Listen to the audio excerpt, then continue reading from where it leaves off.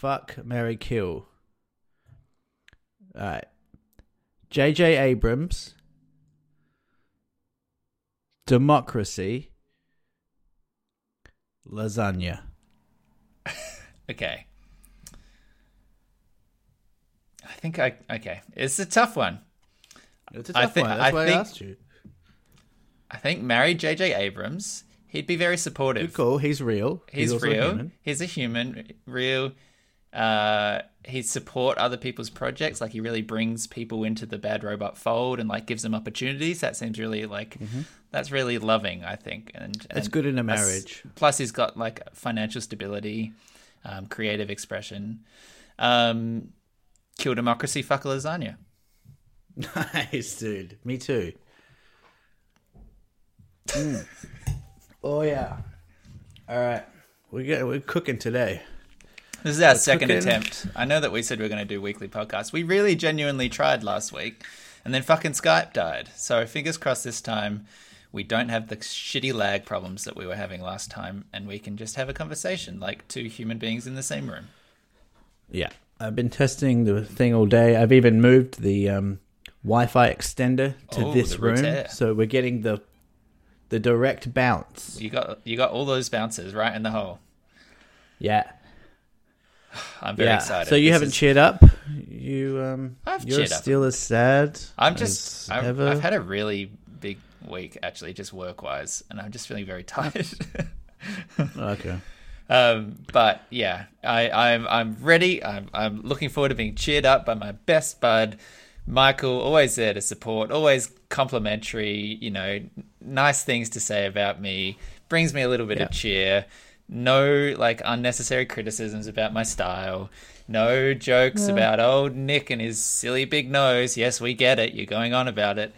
It's just a fun hour of friends. Yeah, I can promise about 60% of that. Oh, good. I think. Perfect. Why do you still have a fan in your room? Because it was. Well, I just don't want to give up on summer. I guess I still holding on to the. I'm holding on to the hope that it might actually still be necessary. Today it was 23. Did I turn the fan on? No. But I might have. You're not going to turn the fan back on until December. You heard it here probably first. Right. I'm holding on to normalcy, you know. This is a pillar of my life, and if I give this away, then what's left, Michael? Yeah, well, I get that. What's left? This isolation stuff is like I can't remember if I said this to you last time we attempted, but it's like it's Groundhog Day every day. Maybe it's a bit different for you because you've got different projects to work on and stuff, and maybe like more than one other person in the house. But every day, I didn't even realize it was daylight. You had to tell me it was daylight savings, and then I'd gained an hour the other day. Yeah, the whole of Thursday, I thought it was Friday. I got to like 10 p.m. and I was like to Emma, "Yeah, it's the weekend," and she's like, "No, it's not." As if it matters. Yeah, no, it is. I mean, but like, I don't disagree at all. It is definitely very, very weirdly repetitive in a very strange kind of time blurry way. But you still have more freedoms than I do. So just try and picture that. Like you have you can get food in, right? You have some stores open. You have like more people moving around still outside. Yes, they've told you to sort of hang around, but I don't know if it's completely clear to every Australian listener that New Zealand is entirely shut. Like everything except for supermarkets and pharmacy. There are no cars on the road. You're not allowed to drive anywhere unless it's to go to one of those two places, the supermarket or the pharmacy. You can't go swimming. You can't go to the beach. You can't go for a hike. You can't go surfing. You can't go hunting. They've told you you can walk small amounts of like exercise laps within, I think they said like 5Ks of your house, but you can't drive somewhere and then exercise. You can run or cycle from your home and then return to that place. So like it is completely shut down in a way that's even another level of crazy kind of claustrophobic. That's Yeah, not me minimizing. That's just warning you about what's coming. No. Well, there was a news story here from another yesterday or the day before where a learner driver was out on a drive and they couldn't justify it to the police when they pulled him over. And so they got a $1,600 fine that actually has since been dropped. But yeah, it's not quite like that. We live opposite a cafe and a row of kind of business, like a burger shop and a pizza thing and a cafe. And so there's always like soccer mums out there, and I go out there and have a chat with them and stuff, and it's great. Yeah. But for the most part, it's a ghost town. Yeah. But what I'd kill for the luxury of getting some takeaway. Like I like cooking. I'm a pretty decent cook, but having to prepare breakfast, lunch, and dinner every day of the week on end is starting to Totally. Like I just got so used to, on a Friday night or like a Saturday for lunch or Sunday for lunch, you can just go and get a pie, or you could, get some Thai food or something. You just can't. You're cooking or preparing food every single meal, and that's weirdly the thing which is starting to get to me. No, I feel you. We've admittedly been getting takeout way more than we should. At the moment, we had like 3 days in a row, actually. Yeah, well, I suppose you're supporting local businesses as long as they're not sure. actually handing it to you. Is McDonald's a local business? I don't know. No, I'm just joking. They're not local. Okay, well, they are local to us. They're our local McDonald's. How is the work at home life? I mean, I know that you're unemployed, but you're living with someone who's working from home, and you're theoretically trying to find work, keeping yourself occupied with projects. Are you going into your a work zone and trying to sit down and be productive, or are you treating this like a holiday? No, I'm not. It's a funny one because so I still got the radio, so still clinging onto that. I've still got something to do on a Monday, and that's good. I have gone a little bit crazy. I started making these weird videos, which I've actually started to make a lot of them, and going crazy. I can't tell yet if that's me going crazy or if that's me channeling the stir crazy into at least something creative. But it's been good actually. Apart from the looming threat of financial ruin, and not knowing because it's tough. I've applied for a few jobs and stuff, like I said in the last thing, but we're waiting for this JobKeeper thing to be announced or to actually go through Parliament, which has been no JobKeeper. What's JobKeeper? So they're actually going to pay. You haven't heard about this? No, I don't pay attention to you. Sound like my dad. Actually, he wouldn't have even said that. He just does it. He's an actions man. JobKeeper is this bill, whatever law that I don't know what it's called, that they're putting through. They're trying to get it through tomorrow through Parliament. So they're going to pay all workers, casual or full-time workers, $1,500 a fortnight, no matter how many hours you did. Wow. Everyone. So people working at the cinema 2 shifts a week. Yeah. $1,500 a fortnight. Full-time people like me, $1,500. Everyone. You don't have to show any loss of income. That's just universal. That's a federal handout. No, so that is paid to your employer so that your employer can keep you on the books. Oh, interesting. So it's basically trying to keep people on the businesses. So you're actually alive. Still not going to be receiving any of that money if you're not working, but it's an incentive to cover the overheads for businesses to keep you around. Is that right? Yeah, I won't be. I still haven't. Our work situation's tricky because they don't know when they're going to reopen. Yeah. But it's not meant to pay people's salaries. It's not actually going to end up in workers' hands. It's staying at the business level it is defray their costs. It is. No. It is. This is for wages, specifically for wages. But are they paying you even if you are not working? Yes. Okay. Wow. They're paying businesses $1,500 per fortnight per employee that's eligible. But you have to work for 12 months. And the business has to give it to the employee. Yes. Okay. Yeah. Yeah. And the only stipulation, there's a couple of stipulations, but one of them was that you had to have been employed by that company for 12 months. Right. Okay. So I'm waiting for that. I haven't. Tricky thing with the work situation, they were like, if you need a separation certificate in order to access government entitlements or whatever, then you'll probably need a separation certificate, which I mean... What a euphemism. What a euphemism. A separation certificate. Here's proof that we fired you. They're asking for if we want that, we have to resign, which I haven't done. Wait, if you want a separation... If you want to be able to apply for job loss funding, you need evidence that you've been fired.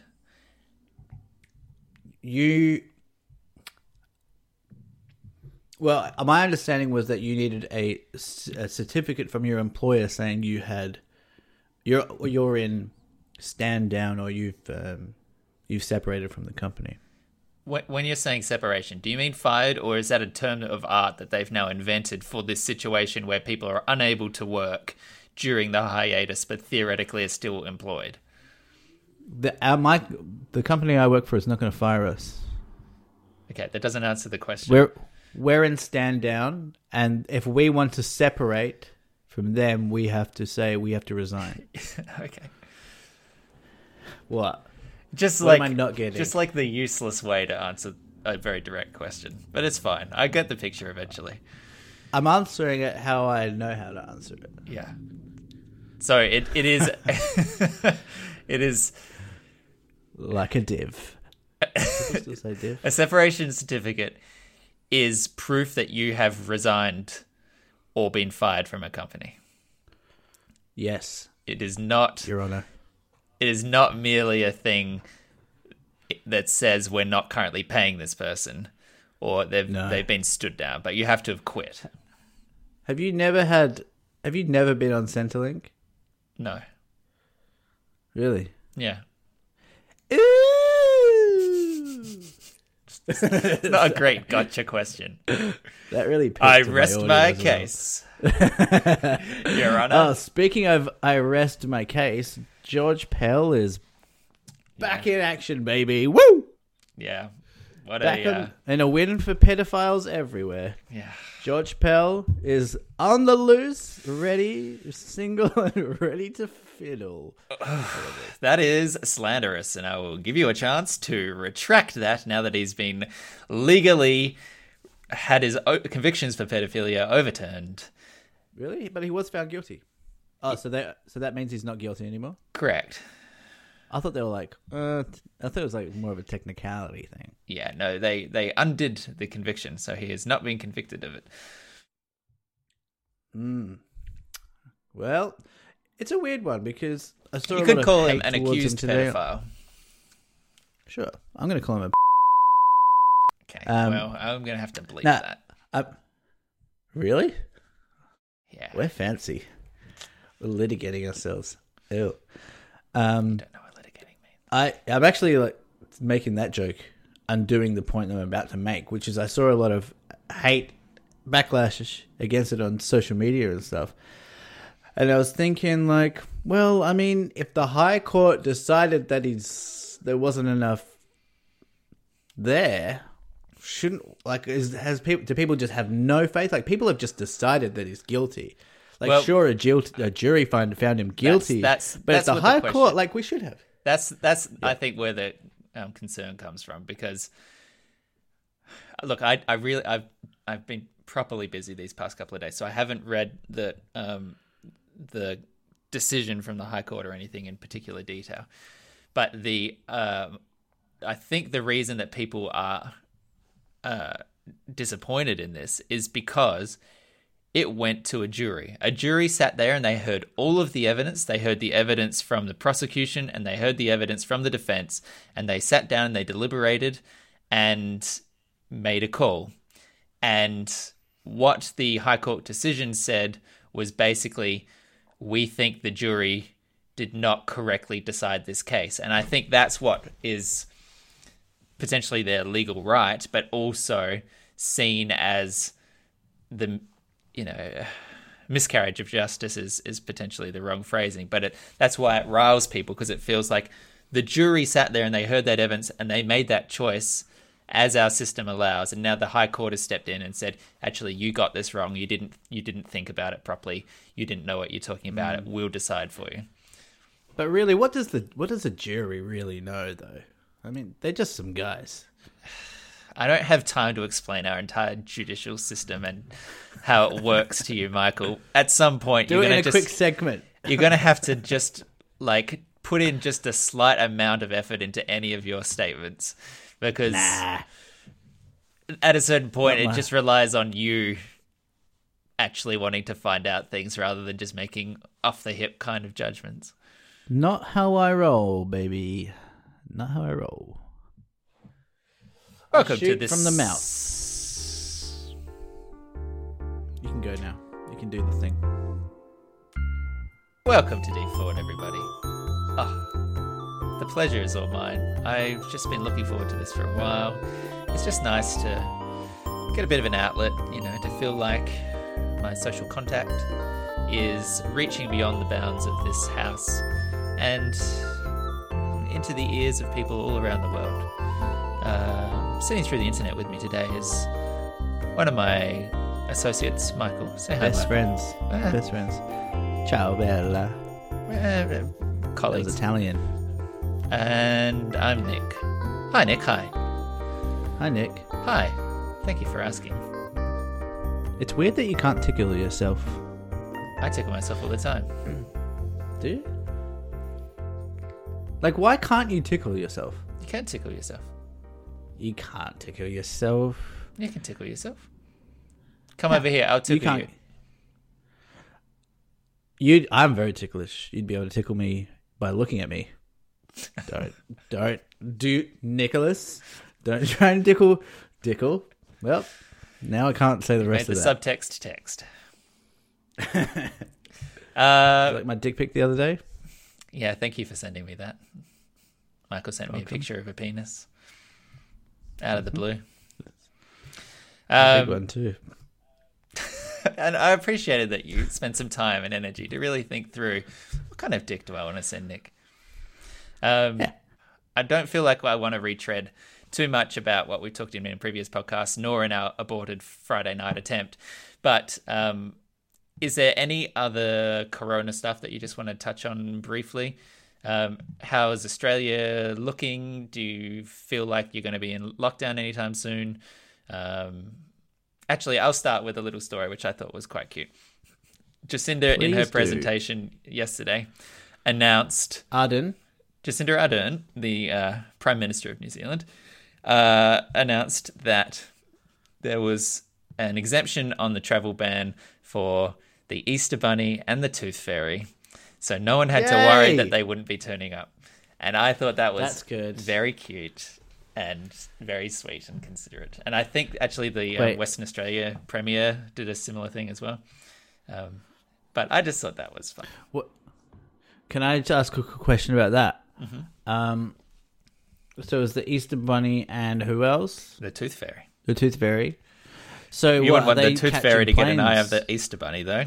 Two big chompers right out in the front. I assumed that they flew across continents. And I think that... I mean, are they just catching air travel, Air New Zealand? Yeah.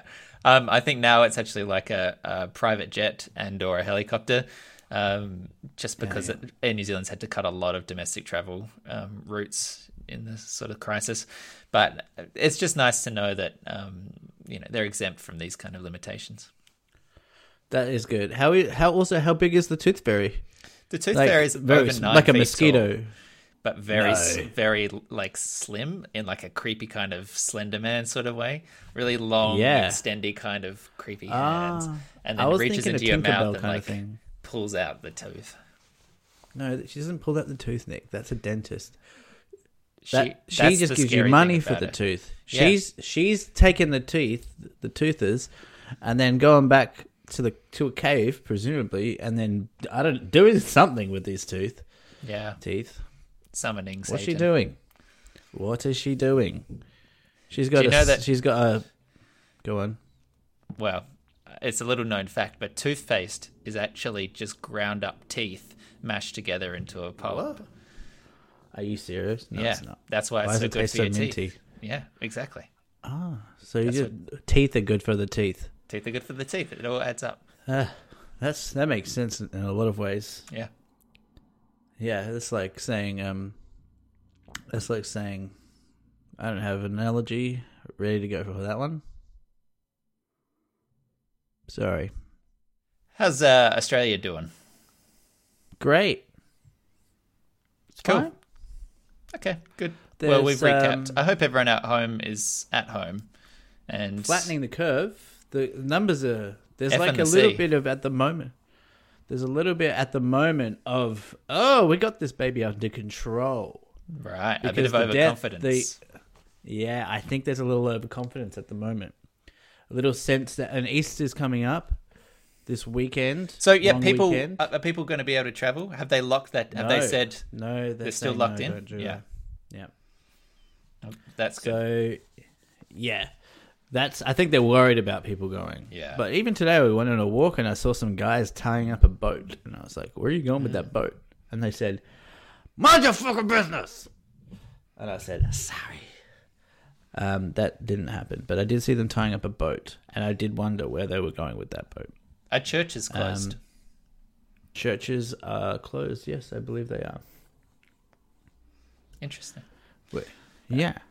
Cool. I hope everyone at home is taking care of themselves and feeling okay and gainfully employed and healthy and stimulated. Make sure you got lots of jigsaw puzzles.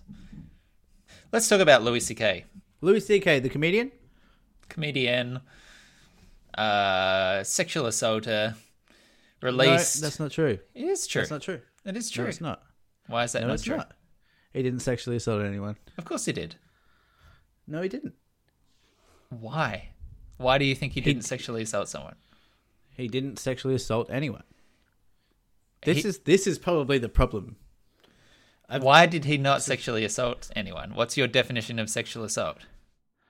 All right. You tell me how he sexually assaulted someone. Because he whipped his dick out in front of people and masturbated in front of them, and they didn't want that. In every case, he asked if he could do that. He shouldn't have asked. But in every case, he asked if he could do that. I went back over the New York Times article. But just because someone there was doesn't not one answer... case. There was not one case where he said, could you jerk off in front of you? Where they said no, that he did. So that's not sexual assault. He shouldn't have asked. But it is still sexual assault to put someone in that position, even if you do decline and he doesn't do it. It's actually not. You're pressuring people in a professional environment into a sexual situation that they did not consent to. That's not expected location for that kind of behavior. What do you mean? What do you mean? If you're in a workplace environment and someone comes up to you, if you're at work, if you're at your bar and someone came up to you and said, "Hey, can I jerk off in front of you right now?" Even if you say no, that's not acceptable behavior. That's not a sexual assault, though. If you're intimidating someone or making them feel uncomfortable in that way, then I believe it is on that scale. I think it's an abuse of power, for sure. I'm just looking up at what the definitions are so that we can have some clarity. Okay, understanding sexual assault and consent. What is sexual assault? It's used to describe a range of sex crimes committed against a person. It is any unwanted or forced sex act or behavior that has happened without a person's consent. It may include rape, indecent assault, or acts of indecency like exposure. It's a violent crime and is not always committed by strangers. Often the offender is known to the victim and can occur within relationships or marriage. It can be a terrifying experience that may have long-term effects on the victim regardless of their age, gender, status, culture, ability, or sexuality. What is consent? A person consents to sexual activity if they do it actively, freely, voluntarily, and consciously without being pressured into it. What is not consent? Not resisting is not consent. A person does not consent to sexual activity just because they do not protest or physically resist. A person does not consent to sexual activity if they allow it because of physical force or threats or fear of force. Being impaired is not consent. That one's fairly straightforward. Misunderstanding is not consent. A person doesn't consent to sexual activity with another person if they allow it because they're mistaken about who the other person is, or if they didn't understand what was happening. I think it's pretty clear that there are plenty of non-physical ways in which you can commit sexual assault, and it can happen between people who already know each other in ways that are merely exposure and that sort of thing. I think my argument that you're putting someone into that situation where it is entirely uncalled for would be on that spectrum, though I accept that you might see it differently. Yeah, I'm certainly not denying that the guy's a bit of a perv, bit of a creep, and abused his power in asking women to jerk off in front of him, some of which said yes, some of which said no. But as far as I can tell, and we're talking about 5 women that we know of here, plus like people like Sarah Silverman, who whatever. So as far as we know, he hasn't actually done it. He hasn't actually gone ahead with the jerking off when he's been denied. But I'm not saying that he's technicality. He's out of the woods. He should never have done that. It's a creepy thing to do. Abuse of power, as you said. Yeah, definitely. And that's the worst. That's the worst thing to me, is that he abused his power. And like we said, his manager Dave Becky, the women of our comedians in the business have accused him of kind of hustling them out or intimidating them as well. That's fucking bullshit. I hate that. Obviously, I hate that. But I think we do need to be careful about how we label this stuff. Like with the Aziz Ansari stuff. I mean, people say when we talk about this, I think even you said, I don't think anyone's holding Aziz or Louis on the same scale that they're holding Weinstein, but they are. They are doing it, and you just did it just then. With the labeling it sexual assault, and I get that there's like a grey area there, and it's tricky, and maybe I'm splitting hairs, but I think those things need to be there. I mean, we call murder, we have different degrees of murder. We have those for a reason. We need to have, there needs to be a scale from, Aziz Ansari to Harvey Weinstein. There needs to be there. But I'm not saying he's not a creep. The assault thing comes back to my memories of criminal law, where I discovered the difference between assault and battery. You can assault someone without doing any physical thing to them at all. Assault is the threat of violence, and battery is a physical offense, right? So perhaps that's coloring my intent or my understanding of the phrase sexual assault, because it is the threat of or the intimidation about the thing, as opposed to, quote unquote, the battery equivalent, where it becomes a physical action, or indeed a followed through threat to request to masturbate. So I hear your point, and I don't disagree that there needs to be nuance in the way that people talk about one of the accused versus another. At the same time, I don't think it is unreasonable to talk about Aziz Ansari and Louis C.K. and Harvey Weinstein in the same breath, because they're all symptomatic of a larger issue, which is the ways in which men abuse their power about others. And perhaps you are sensitive to the fact that some people might hear that sentence and think, oh, so Louis C.K. did what Weinstein did. I don't know that necessarily occurs too much because of the coverage that all of them have had. But I take the point. At the same time, I think that they deserve to be spoken about in the same breath because they're all instances of terrible men making terrible choices about the way they treat others around them, even if the specifics of what they did are of different, quote unquote, offensiveness levels, if you like. Sure. But I don't think it's wrong to label those people together or to talk about the Me Too movement and the cluster of those names.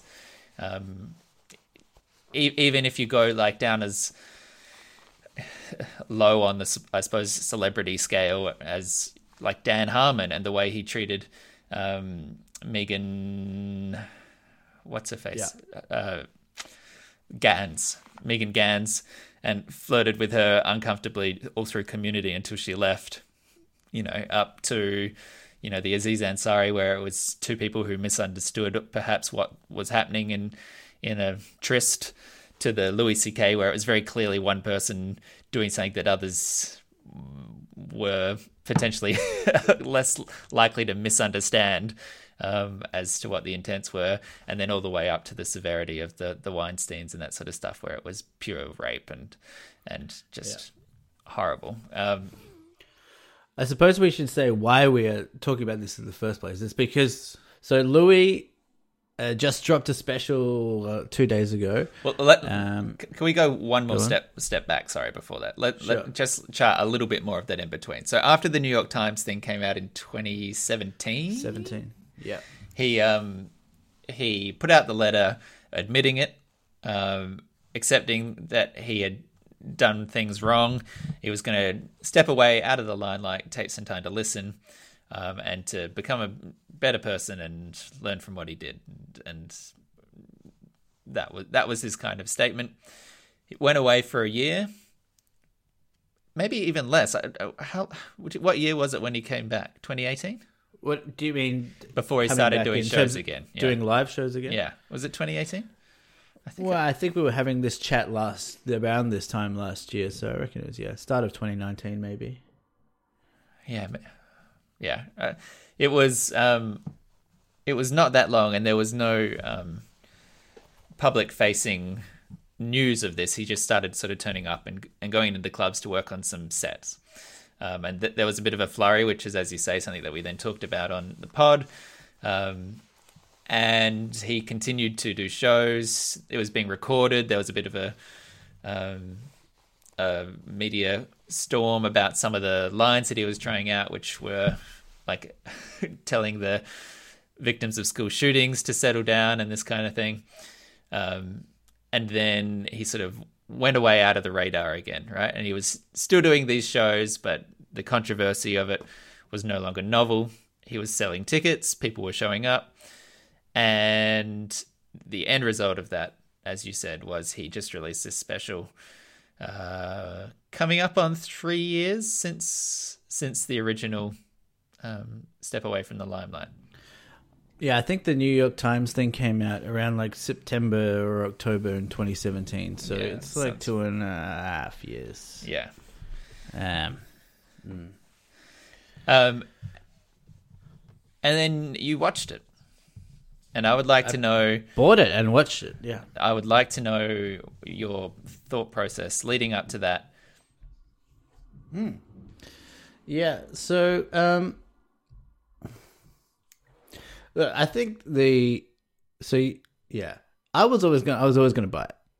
It was always gonna happen. I've actually really never had that much of an issue, and I was thinking about this today a little bit. Like, is it just the separating the art from the artist? Is that what I don't have an issue with? I mean, I still listen to Michael Jackson. I mean, it's that, but then I'm like, well, when I'm watching, I haven't like sought out watching a Woody Allen movie, and that has kind of tainted my view of Woody Allen. And I guess I'm not denying that my view of Louis is completely, unscathed, and I'm like, yeah, go Louis. I mean, there's a part.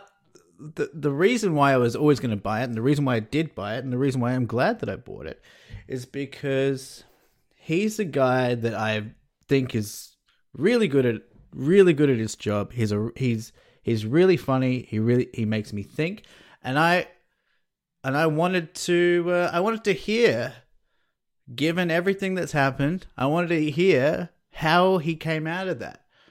Now, the issue that I think you think exists, and you sent me a message saying, I can't believe you're going to give this guy your money, is that we shouldn't be supporting financially a guy that has been, who has done some pretty, I don't know what to call it, done some horrific shit, kind of put women in a really uncomfortable position, made them, actively kind of gone after their careers or whatever, made them feel scared and,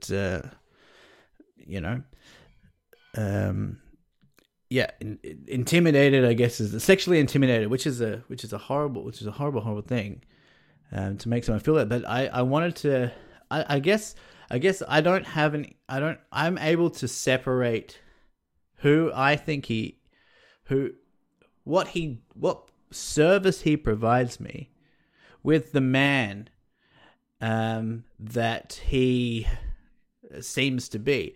And part of this whole take away, cancel this guy's career or whatever, I mean, again, there's a sliding scale with this stuff, and you don't want Harvey Weinstein still producing movies. So then, part of my thought process on this, when you challenge me on it, is like, well, if I'm going to allow, at least in my headspace, allow Louis to continue to work, or at least pay for the work that he's putting out there, why don't I hold him to the same candle that hold Harvey Weinstein to? I mean, I'm not really sure, but I think there's a part of me that thinks that the whole canceling of someone's career is kind of an arbitrary thing. It's like, why are we canceling someone's career? Like, is it just because that's what gives them, that's what keeps them in the spotlight? That's what keeps them in the forefront of people's minds? I mean, can't we just take away like a house or something? I'm kind of like forgetting what my initial point is, and then like elaborating on my last point, and then I don't actually know where I am on this point here, on this rant, Nick. You want to chime in? I'll chime in when you've said all you wanted to. Okay. Anyway, so I paid for this thing and I watched it, and I got to tell you, it was really, really fucking good. It was really funny. He addressed the allegation. Not the allegations. I'll stop calling them that. My bad. He addressed his wrongdoing, in a pretty interesting way. It wasn't overly remorseful, I would say, but it was. This is what happened. He made an interesting observation. He was like, it's a weird thing to go on the street and everyone knows what your thing is. And he was like, one of the jokes he made is, dude, Obama knows my thing. Do you know how it feels that Obama knows my thing?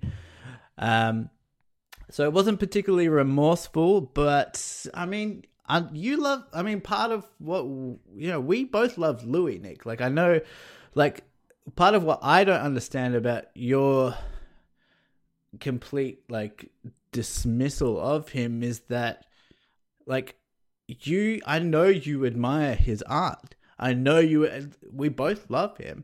And for me, just be like, nah, I'm not even going to listen to this guy. Like, aren't you curious about what he has to say about everything? At least? I mean, I get not wanting to pay for it. I mean, that's the other thing here. He's put it out there, and obviously Netflix isn't going to give him a deal or anything. And no, like, third-party corporations is actually going to be like, yeah, Louis C.K. So he's put it out on himself. The email is like, this is what, I'm basically cancelled, but here's this thing that I produced, put out completely myself. So people have the choice whether or not they can access this guy's product. That's the thing. Like, if you don't want to support this guy, you could absolutely do that.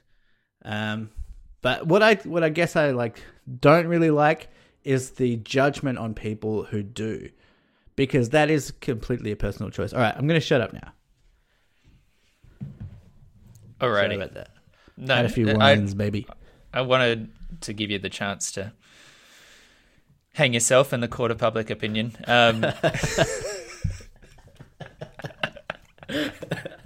That noose is tight.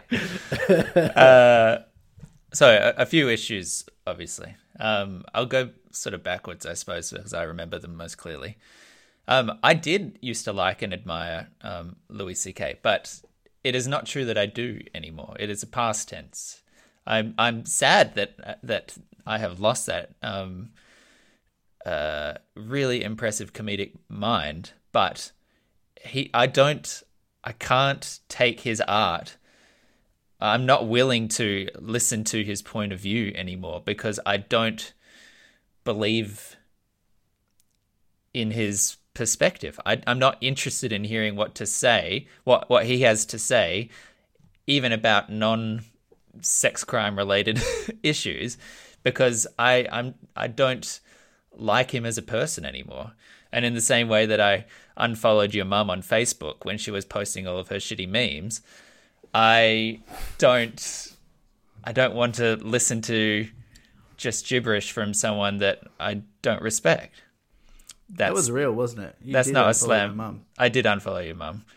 We're still friends. She does post a lot of shitty memes. Yeah. I do respect your mum, but I don't want to see that content. The thing with Louis C.K. is that I just don't. I'm not interested in what he has to say. You can go back and listen to the podcast. I was hoping that he would take the time away, come to some reflection, and emerge a better person. Emerge and write the New York Times rebuttal to his own New York Times coverage and be like, I was a fucking asshole. And I've sat back and I've listened, and these are the things that I've internalized, and these are the things that I've learned. I was hoping that, like his character on the show, he would muddle through and end up somehow wiser or worldly or witty and become an advocate, turn his back on the things that he had done and try in some way to make up for it, right? And can I just interject here? So is it that he hasn't? I mean, because how do you know that he hasn't? Does him making that public? Is that the metric by which you're going to judge this? Like he'll have to basically publicly confess, right? Yes. So you don't just trust that he's just doing this. I have no evidence to believe that he has, right? Right. Okay. I accept that is somewhat an unfair burden, right? But it became a public issue, and he acknowledged it publicly. And more to the point, it's a standard that he set up for himself. When he acknowledged that this was true, he said he was going to do this. He said he was going to go away, think about what he did, become a better person, and he hasn't done that. That is a standard that he set for himself. So I don't think it's unreasonable when he made that public statement to then say, hey, didn't you say you were going to be a better fucking person? And to see no evidence that he has, to see no evidence that he has, attempted to direct his funds to, women comedians, tried to change anything about the thing. If he still wants to be a comedian, then working from within that industry to improve the way that it works. That is why, as a personality, I'm not interested in hearing his perspective anymore, because all that I now have to take away is the fact that he said he would do something and he didn't do it. And the things that I know he did, I think are pretty fucking horrible. So why do I want to listen to his perspective? Even if he has a great comedic wit, even if we know that he made a groundbreaking TV show, I'm not interested in him anymore because it doesn't deserve it. Taking one more step back again. In terms of the whole paying money for the thing, you say that he's really good at his job and that you see it as like a business transaction and you are spending money for the art separate to the artist as a person because he makes you laugh. Where does that money end up? Does the art get the money or does the artist get the money? The artist gets the money. It enables the artist to keep making the art. But it ends up with the artist, doesn't it?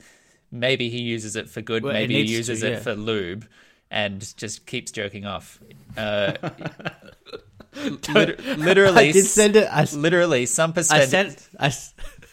Some percentage of the money that you bought on the special, some percentage of that is gone to buy Louis C.K. some lube. Now, I had the same thought, and I'm just going to stop you right there because with the PayPal transaction, I left it. You can leave a note, and I said, Louis, this goes to your special, and specifically not on lube. I said that. Wow. So I hear we talked about art versus artist in an entire podcast. Again, you can go back and listen to it. I'm not interested in spending money on someone who already had the privilege. He already had the platform. He already had the power. He already had the millions of dollars and the FX exclusivity deal. He had all this stuff already. I'm not interested in giving him more of that when he demonstrated who he was and then lost it. I'm more interested in giving money to people like Maria Bamford, who just put out a special, or Tig Notaro, or I haven't watched it yet. I've been busy this week. It's a weird Maria Bamford's one it's like a documentary / special thing. Yeah, I don't want to get too off track yet to talk about it, but I'm really interested because I fucking love Maria Bamford, and I like that her most recent special starts with one person in a room, and then two people, and then three people, and like blows out to like a full crowd, and then ends back with just a one-on-one show. It's fucking brilliant. She is one of the greats. She is. So the Louis thing with the money. Yeah, I have you bought any other comedic specials recently? No, but this is the only way you could get it. Sure. I mean, you could have pirated it, and that wouldn't have paid any money. To be perfectly honest, I did check if there was a link, and there just wasn't, and I wanted it now. So that's kind of the reason why. I don't know. My brother bought it twice accidentally. He accidentally pressed 2. And then he got a refund. That's not important at all. I don't know what I'm doing. Yeah, I don't know. I don't know if I would have bought it. I did check for a torrent though. First.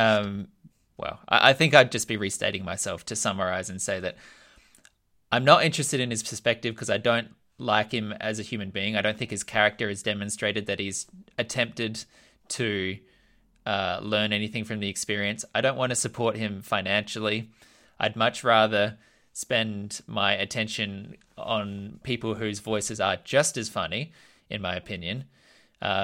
People who are getting platforms now out of his shadow, like Tig Notaro or Pamela Adlon's series Better Things, which she's now made without any of his interference for a couple of seasons, and which is just as great and, in fact, a more interesting show now that she has full creative directorial control. Again, that's a subjective opinion. But there's so much content out there. There are so many people out there. There are so many things that make me laugh. There are so many interesting voices, and there are so many good people that we know are good, and have made efforts to change themselves when they've done bad things. I was actually listening to an interview with Terry Crews of Brooklyn Nine-Nine.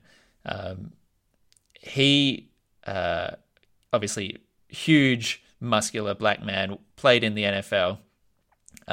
He talks about, in a recent podcast of theirs, the episodes in Brooklyn Nine-Nine in which they tackle a couple of more serious issues like racial profiling, and sexual assault. And he talks about his journey as a human being, where he was literally in bar fights. He was classic NFL masculine jock asshole. He literally threw people up in the air and like got into bar brawls. He would be physically violent and abusive. He mistreated women. He disregarded them as having any sort of social status or worth. And then he describes how his view on that was changed, and how his sexual assault experience led to a completely world-changing view where I don't know if you knew this story or whatever, because he came out sort of early in that Me Too movement as well to talk about being assaulted by a male agent at a Hollywood party. Someone grabbed his dick. And how radically that sort of changed his outlook on the world and his understanding of power dynamics, because he, a literal NFL player, 7 foot tall, more muscles than any one person should have, found himself completely paralyzed in fear, completely in shock, completely in PTSD, was actually... It took his wife explaining to him that that what he had just experienced was sexual assault, and that she'd been through it, and every woman she knew had been through it, like, to actually change his mindset. And you listen to him describe who he used to be, what he used to do to people, the way he used to think of others, and how he had actually changed and grown and understood. And by the end of it, I was just thinking, that is a person who has put in the effort, who's made the changes, who has learnt and evolved. And that is all that I wanted to see from Louis, and he hasn't done that. And so when there are so many good other options out there for entertainment, for the women that he oppressed, unfortunately, I don't think they'll ever get the opportunity to really have the platform to recover. But for me, as a consumer, I find it morally mystifying to want to support a man like that. I find it really kind of confusing. Right. I guess that the thing that I am slightly confused by, I get that. I mean, part of liking a comedian is definitely their personality. Like, you can have a guy that is, on paper writes really good jokes, but there's just something about him, like Chris D'Elia or something. You're just like, fuck, that guy's such a douche. But, he says some funny things, I guess, whatever. But you just you have to like a comedian. So their personality is totally wrapped up in it. But at the end of the day, part of me is just like, I mean, these guys are just telling jokes.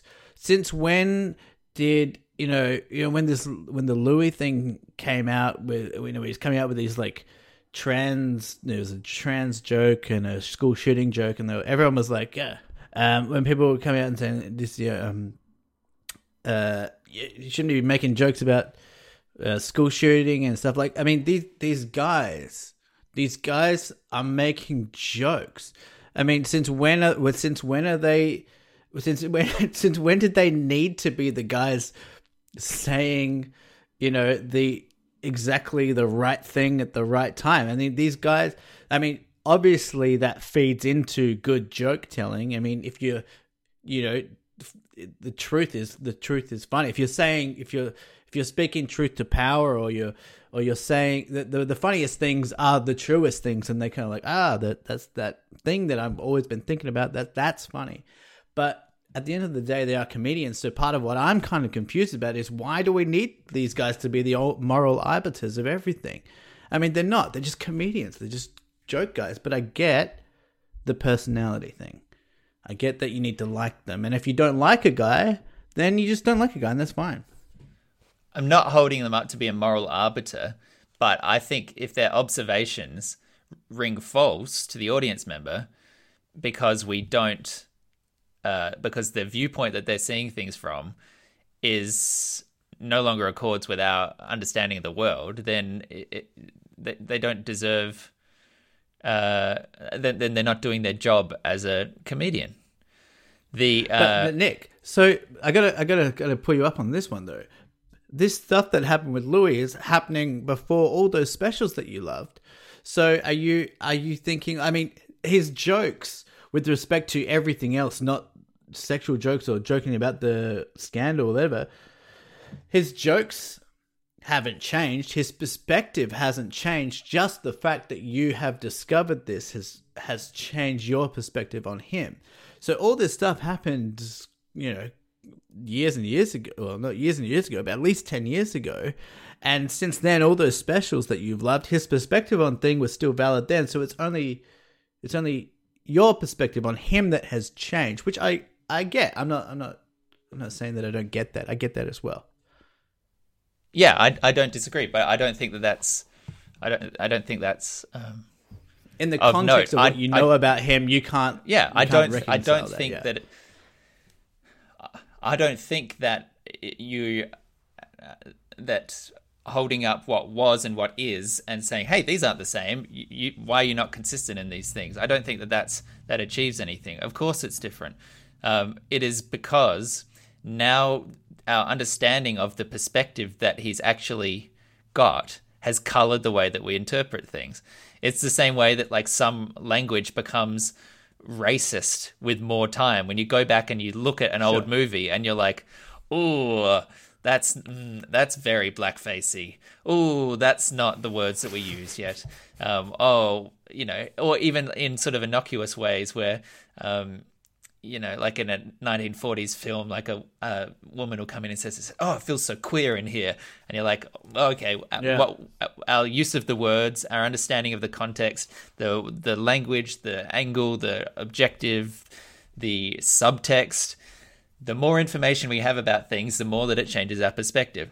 So the fact that now, if I went back and watched that entire fucking season where he's like perving on Pamela Adlon and they're having that weird bath together and he's basically playing out his own off-screen fantasies, where at the time that felt kind of transgressive and interesting in a way that it was like, oh, he's making himself look so creepy.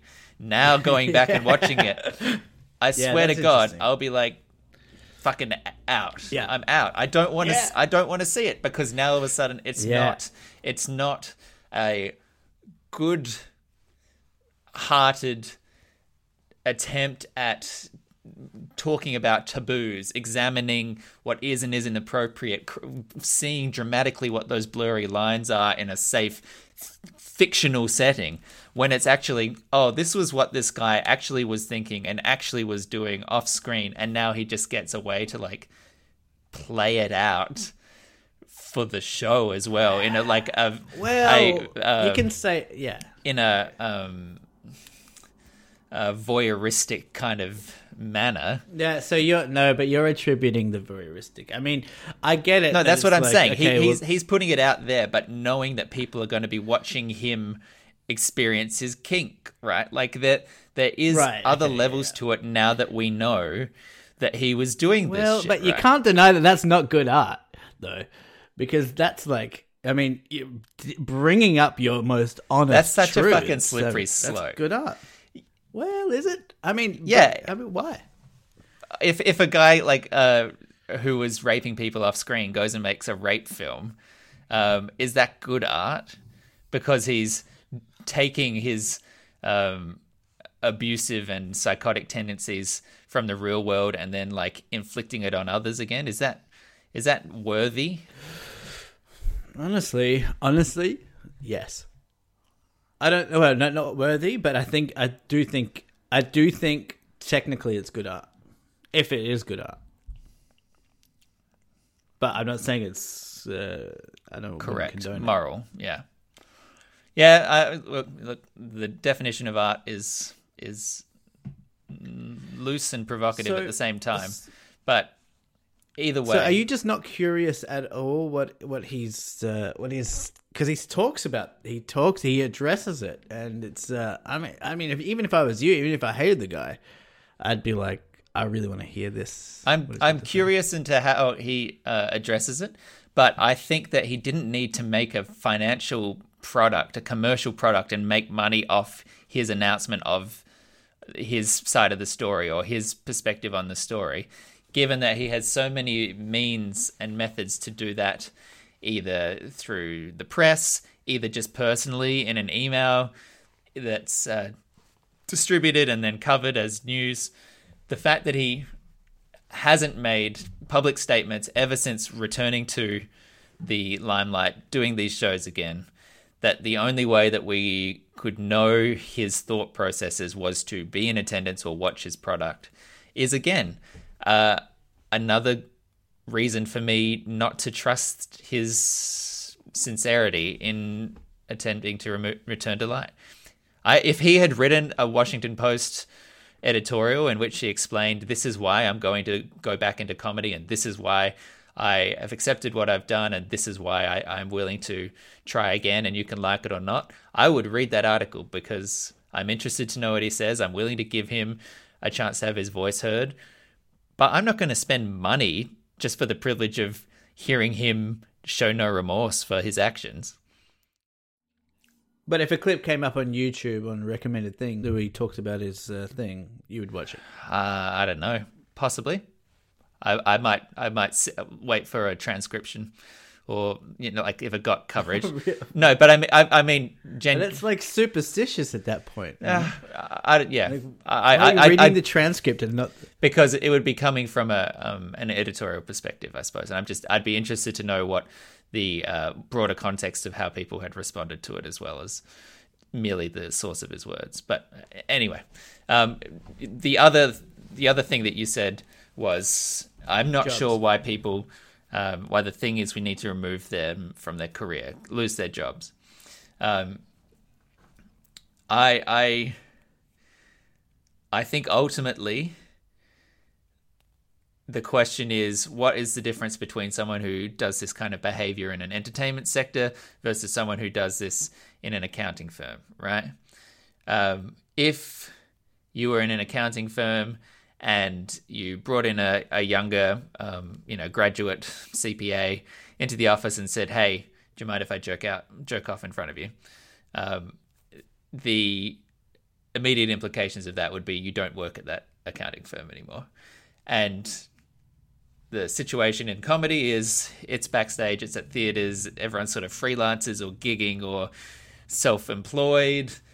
Do you have a boss? Do you have those kind of legal liabilities? Is slightly different. I understand that there is nuance there, but at the same time, I think the impulse to say you have abused the power that you had in that setting, in the room, as an icon of that industry, you have abused that situation.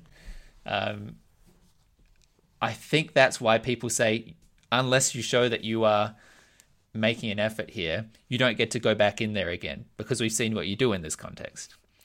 The idea as well is these people are not going to be, unless you're at a Weinstein scale, where you're going to end up in jail and you're probably going to die there.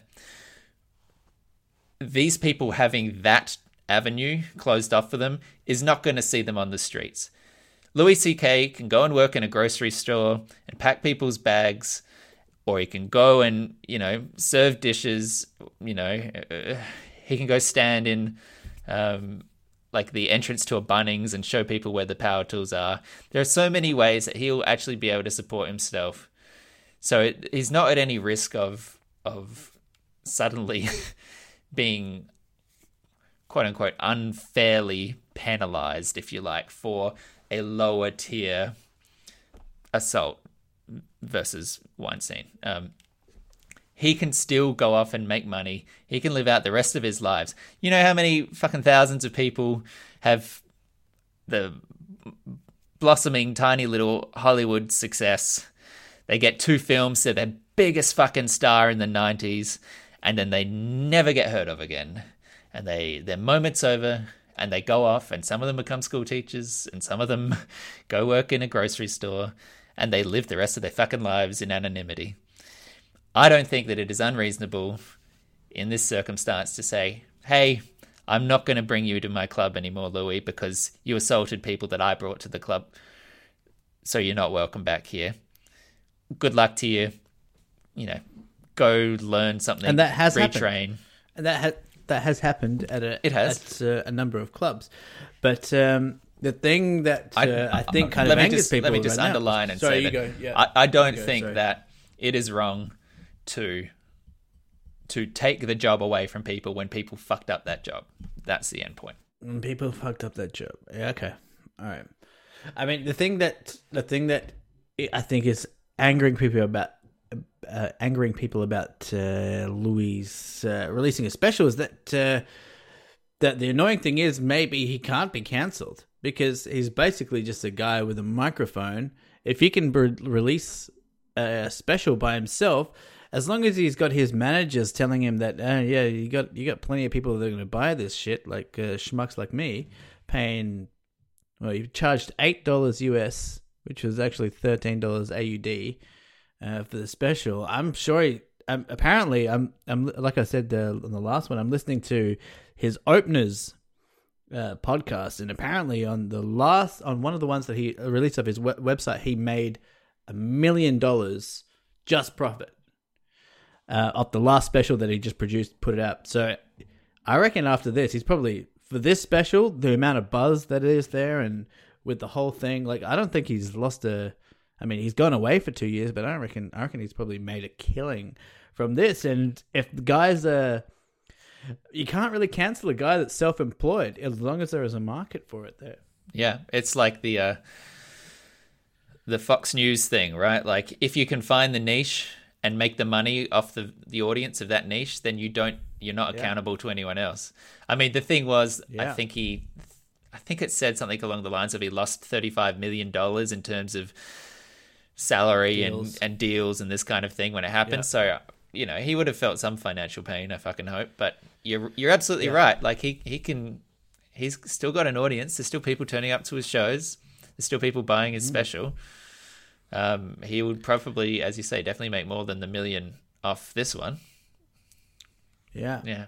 And I guess he's one of the first ones. He's one of the first cancelled guys that have actually, he's probably the only, I mean, Aziz had a Netflix, at least Aziz, a different case obviously, but Aziz got a Netflix special. But yeah, I mean, Louis' popularity, like you said earlier, actually he's got such a fan base that he doesn't actually need anyone.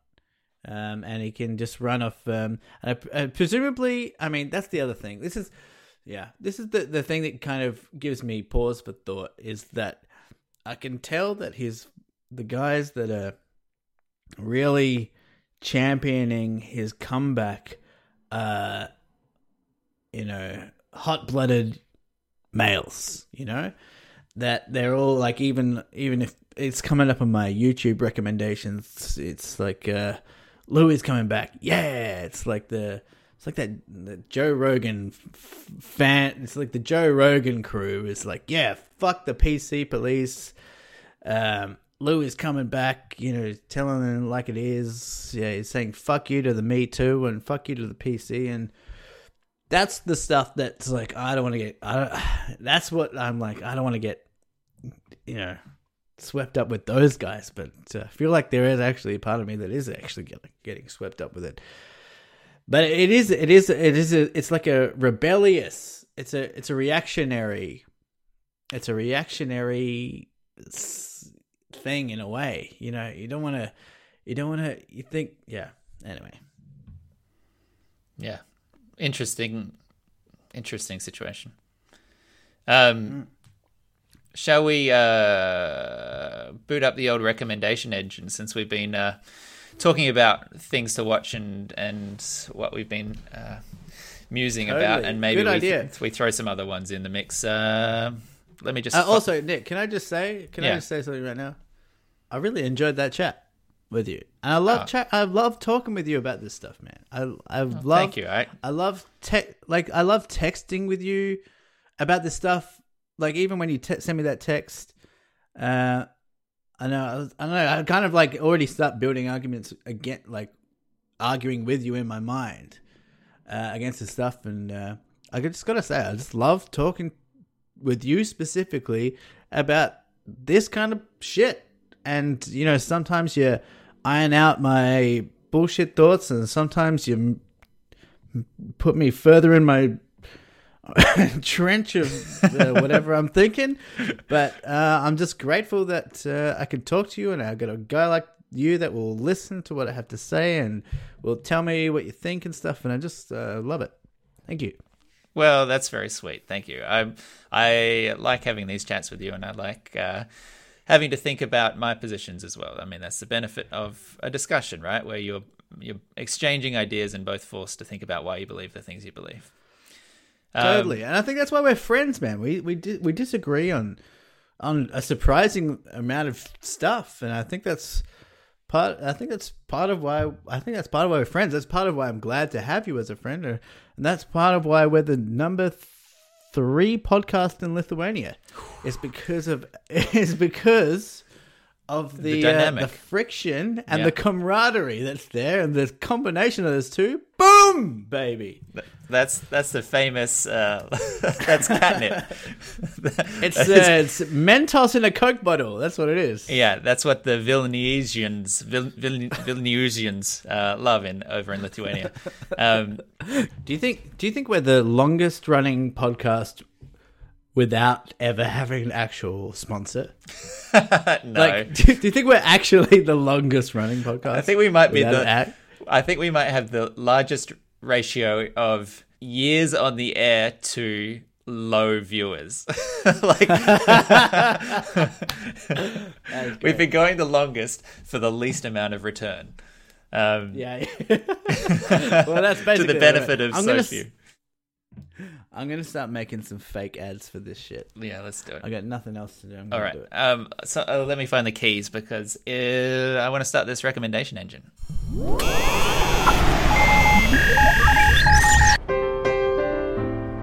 Welcome to Deep Thoughts Recommendation Engine.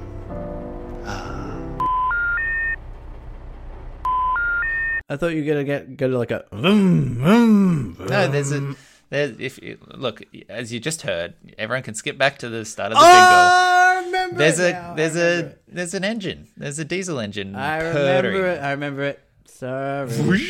I do. And then it's like a little bit of nice, cool, jazzy piano with an engine. Oh, that was sick. Oh, cool. Alrighty. I got a couple of things I'd like to throw forward for people looking for a little bit of lockdown entertainment. Times are strange out there, looking for things to keep yourself amused and occupied. TV show to start with, Josh Thomas's latest series, Everything's Gonna Be Okay, which is on Stan. I really loved Please Like Me. This is his sort of first show after that, and he did a deal with an American network. Please Like Me was actually funded in the later years by an American network as well, which subsequently shut down. This is a new network and a new show set in America. Started off a little bit uncertain as to whether or not the tone was what I wanted, and setting like an American voice with him starring in it. An Australian voice with him starring in it in an American context is a bit weird. But then it settled into this really nice groove. It's about him with his 2 half-sisters, one of whom has autism, one of whom is like 12. It's just a really nice sort of low-stakes family kind of drama, but yet touches on some really interesting issues in the autism sort of character realm, talking about consent with like a high-functioning person with autism who wants to have sex, who wants to get drunk, who like wants to do all these normal human things. But how does consent work when someone has autism? How does is it statutory rape? Is he autistic? No, this is a sister character played by an actual actress with autism. He has ADHD, which he discovered aged 29, much like you. And the the first time I've heard it. We did an ADHD test on this podcast, but you forgot about it. Got diagnosed. We did an ADHD test on this podcast, and you forgot about that because of your ADHD. We literally, Dude, I probably got we autism literally too. did this. I remember that. We You literally snaked me did into that. it. Yeah. Fantastic. Anyway, everything's going to be okay. It's if you like Please Like Me, it's really nice. It's on Stan over there, I think. Michael, anything else? I watched a great movie called The Invisible Man with Elizabeth Moss. Oh yeah. It's a horror thriller. I was looking up on this movie. Apparently, it was going to be part of the. I'm probably going to get this wrong, but maybe not the Marvel. The Dark Universe, Well, the but it was Universal's like- monster movie kind of stuff. Yeah. And then after some movie tanked. The Mummy. Yes, you know everything. I knew. After the Mummy tanked, they decided to put more of a focus on independent movie making. I saw this movie. It's like I didn't know really what I thought it was going to be like a ghosty maybe thing. It turned out I don't know. Whatever. It was a great movie. Elizabeth Moss.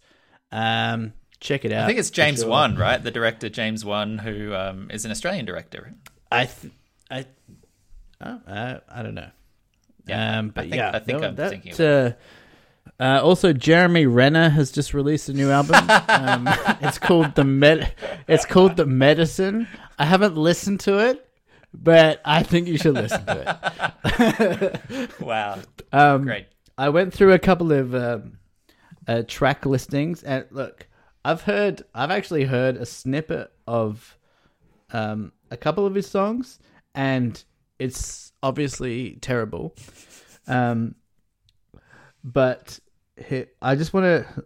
I'm just gonna. Sorry, Jeremy Renner. I mean, this is a guy. It's just like so.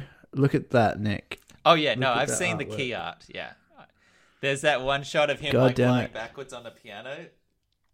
Like, Yeah. yeah, No. Yeah. That's the album cover. yeah. And go check out. Go check out the album, "The Medicine" by Jeremy Renner. Can I just say, What was that comedically, I sound? like the idea that you've made a terrible suggestion. It's not a terrible suggestion. Psychologically, holistically, conceptually, don't like that you've turned the recommendation engine into an insincere recommendation engine so early on in a new segment's life. Sorry, But I'm not. This is not an insincere recommendation. you haven't listened to this. I'm not saying that.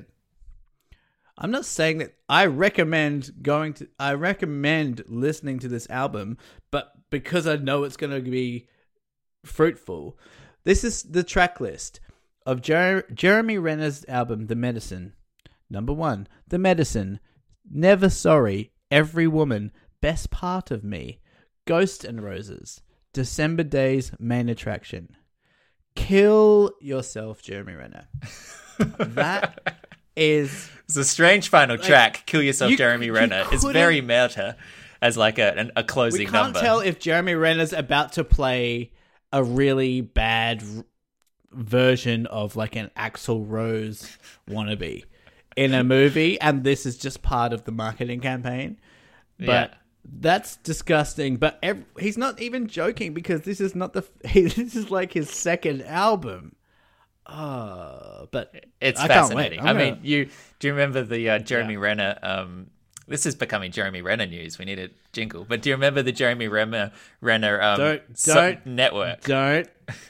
don't you dare even tempt me, Nick. do you remember the Jeremy Renner Jeremy news. Renner launched an app, right? His own like social media app. You saw that, right? No. Jeremy, No, I didn't. he did. The Jeremy Renner app legitimately launched, and within like 3 weeks had been an absolute dumpster fire and shut down again. That's a recommendation for you you just serious? now. Just go off and read about the Jeremy Renner app, because the glorious highs and lows of that story are delightful in their own Wait, horrible way. it was called the Jeremy Renner app? It was called the Jeremy Renner app. The Jeremy Renner app, launched in 2017, was meant to be a place to do, and I quote, fun things. Yeah. Wow. Yeah. Go off and have a read of that. That's also delightful. I'm downloading that app. I'm gonna it's off the market. You can't get it anymore. another suggestion, second one from me. There's a comedian who I have discovered relatively recently who I am really digging stylistically. Her name's Meg Stalter. She does a lot of stuff on Twitter. She's I think she comes from an improv background, but in a quite an avant-garde, maybe UCB kind of way. And her style and mannerisms are very much like you, just fumbling over words and getting it wrong and then ending up with sentences that don't make sense, except she does it deliberately. She puts up these little... Too slow. Yeah, she puts up these videos on Twitter, which are sort of character-based jokes about aunt who just heard about the coronavirus, or someone just explaining their crockery cabinet, and these very strange characters, which I find delightful.